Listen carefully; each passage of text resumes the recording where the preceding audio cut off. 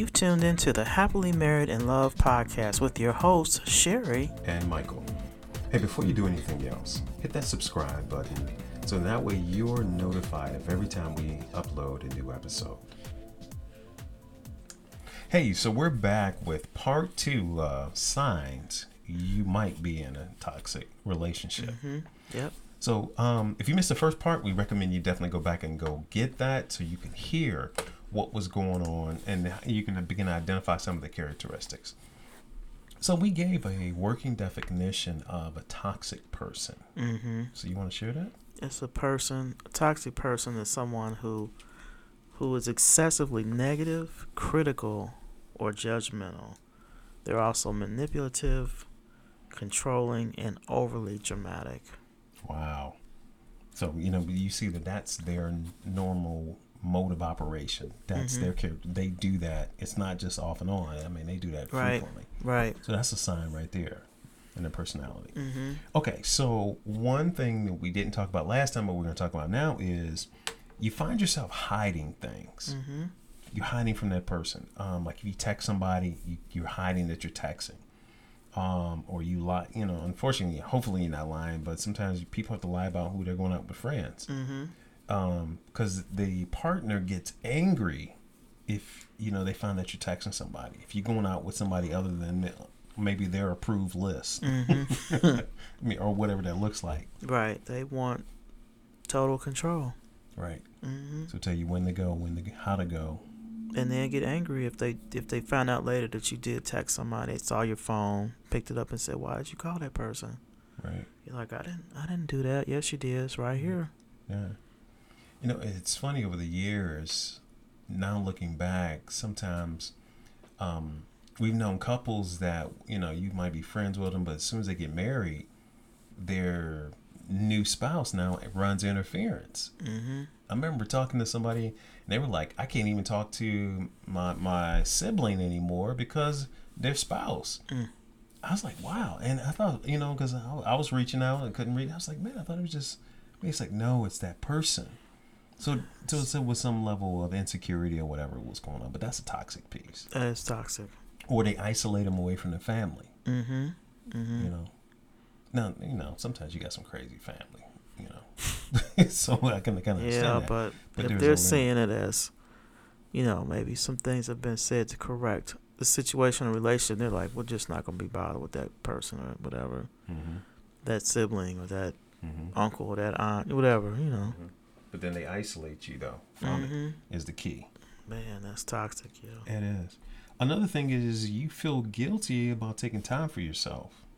Or you don't address taking time for yourself because it's all about that person. Right. So you feel guilty. I mean, it could be a what's the word I want to use? You could maybe miss that one, but if you find yourself feeling guilty for doing self-care because you want to make sure that they're okay, this is not good.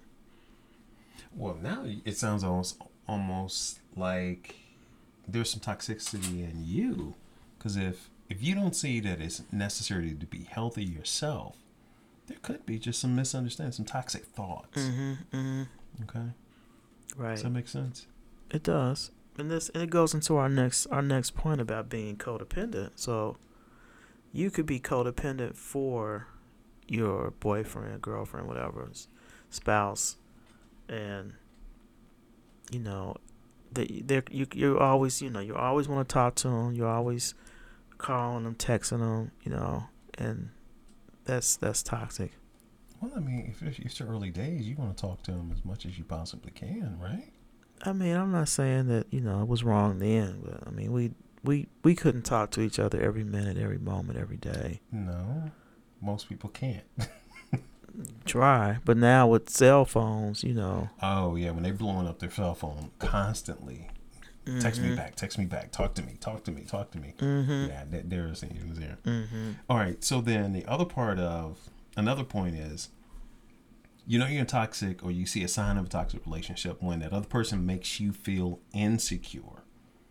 If you're in a relationship, especially as you're moving towards marriage, your future spouse should make you feel like the greatest person in the world. should make you feel secure, should make you feel safe, you know, feel respected. Right, right. We have T-shirts. One says it takes a queen. I can't remember the whole thing, but I know mine says it takes. I think it says that. To focus a king. Right, right. So I think it's the opposite. It takes a queen to focus a king, or whatever. Right. And then it takes a king to land or to acquire a queen. Yeah. So that's the way you should feel in your relationship. That, you know, Mike treats me as a queen. I treat him as a king.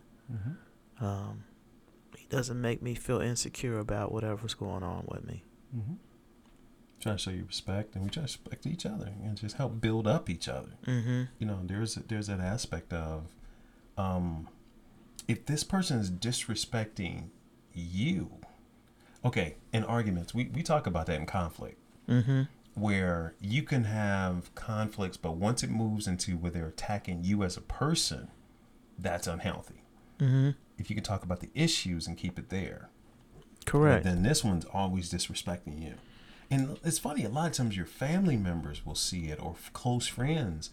And sometimes it gets hard because they're like, I'm trying to tell them, but maybe they don't want to hear it. Maybe they just think I'm jealous, whatever. But most often they'll see it.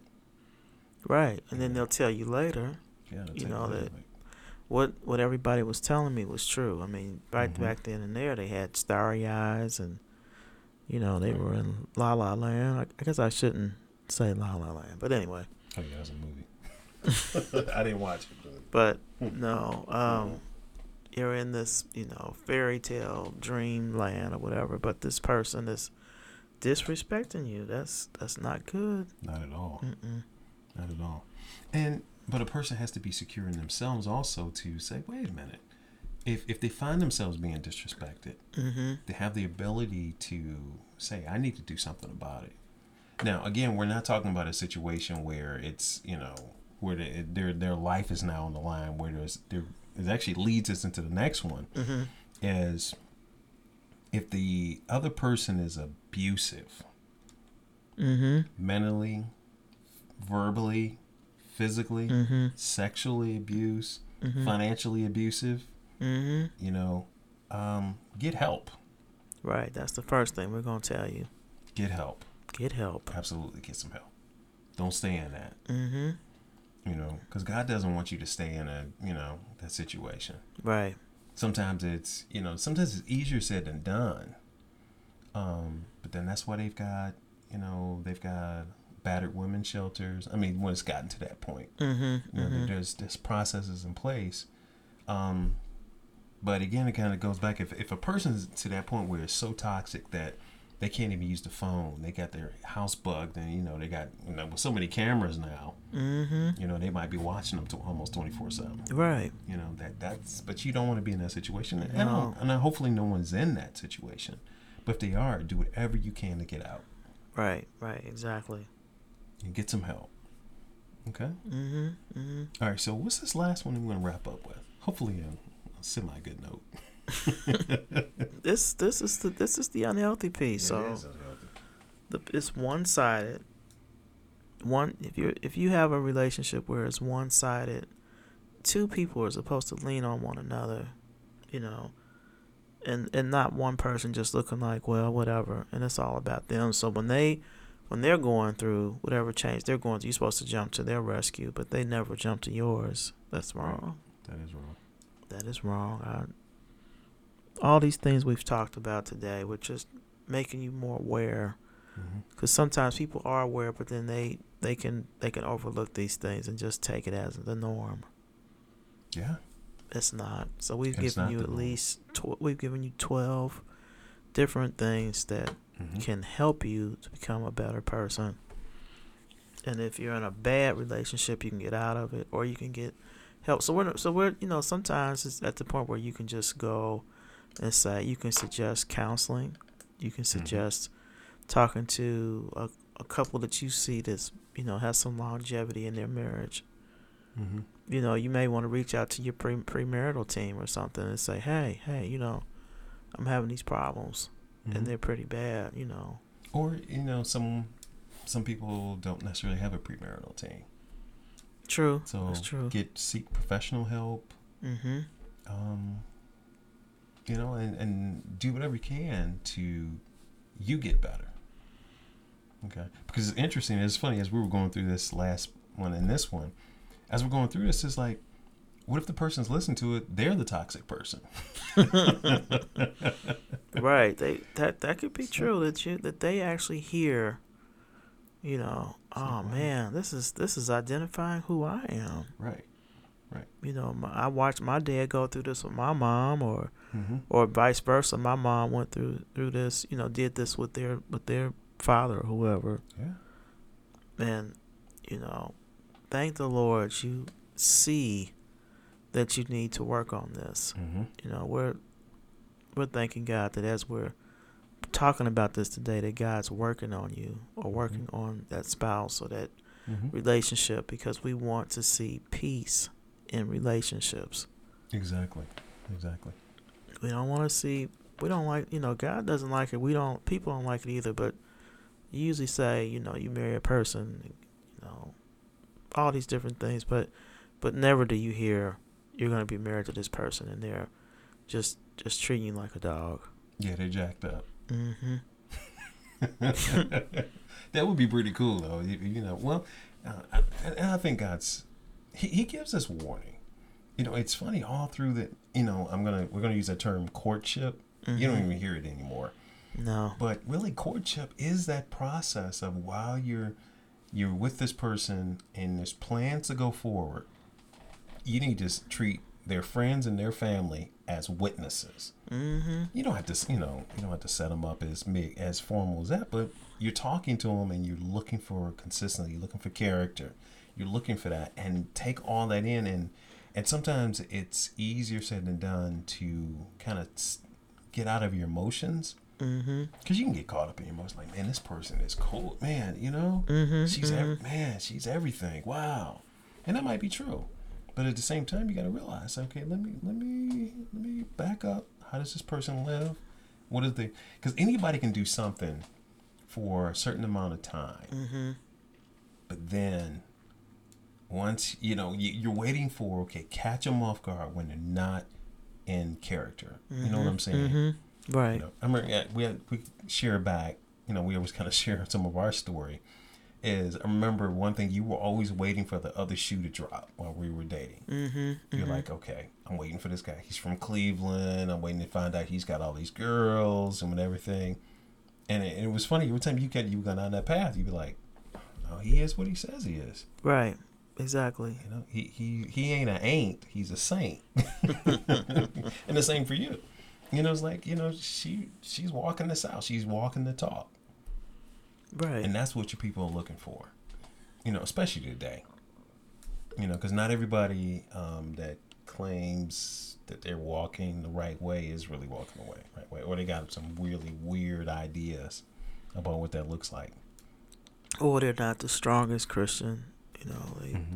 They may feel like in their own way that they're a strong believer in what they believe as far as the Bible is concerned, and it may that they just need some guidance. Yeah, just need to learn.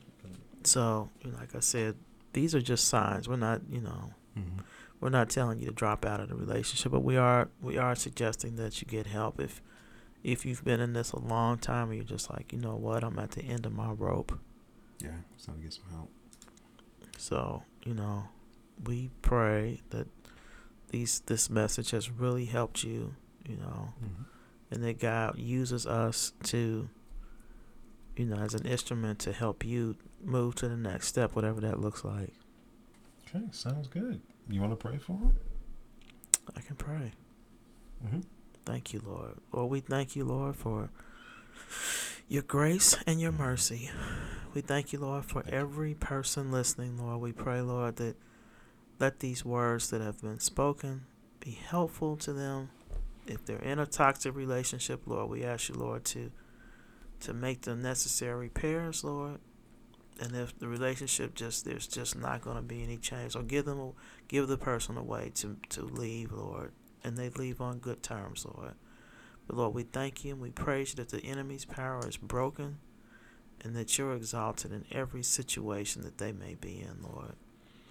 For with you they can do nothing, Lord. So, Lord, intervene and help every person, every couple, Lord, young or old, Lord. Mm-hmm. Lord, you are there, and we thank you for this, Lord, in the precious name of Jesus. Amen. Amen. So, wow. So, I think there ain't nothing else left to say on that. Thanks, Forrest. Yeah, I know. Forrest Gump. I wasn't even trying. Well, anyway, this has been Michael And Sherry. with the Happily Married in Love podcast. So until next time, Peace.